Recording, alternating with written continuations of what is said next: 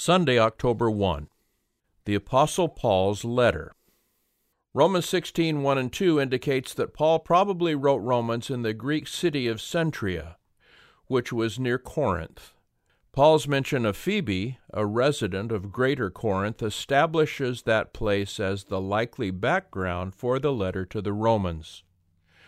One of the purposes of establishing the city of origin of the New Testament epistles is to ascertain the date of writing.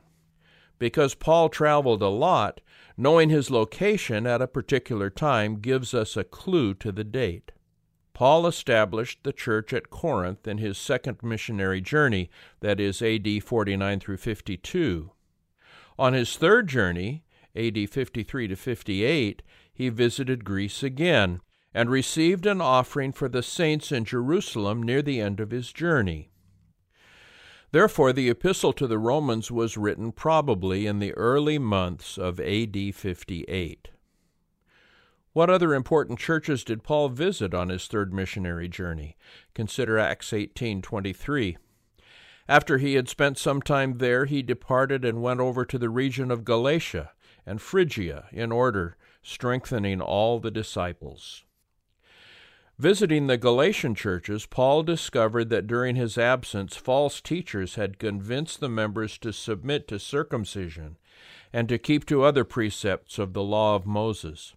Fearing that his opponents might reach Rome before he arrived, Paul wrote a letter, that is, what we know as the book of Romans, to forestall the same tragedy from happening in Rome.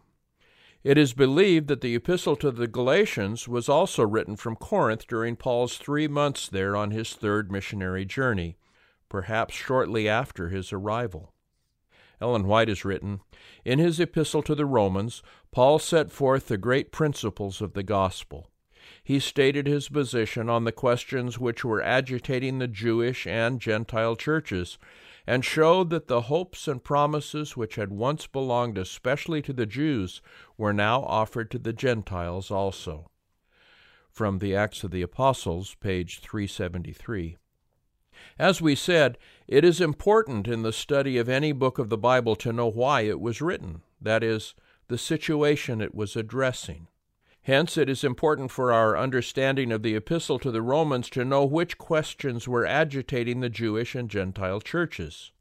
Next week's lesson will address these questions. What kinds of issues are agitating your church at present? Are the threats more from without or from within? What role are you playing in these debates? How often have you stopped to question your role, your position, and your attitudes in whatever struggles you are facing? Why is this kind of self-examination so important?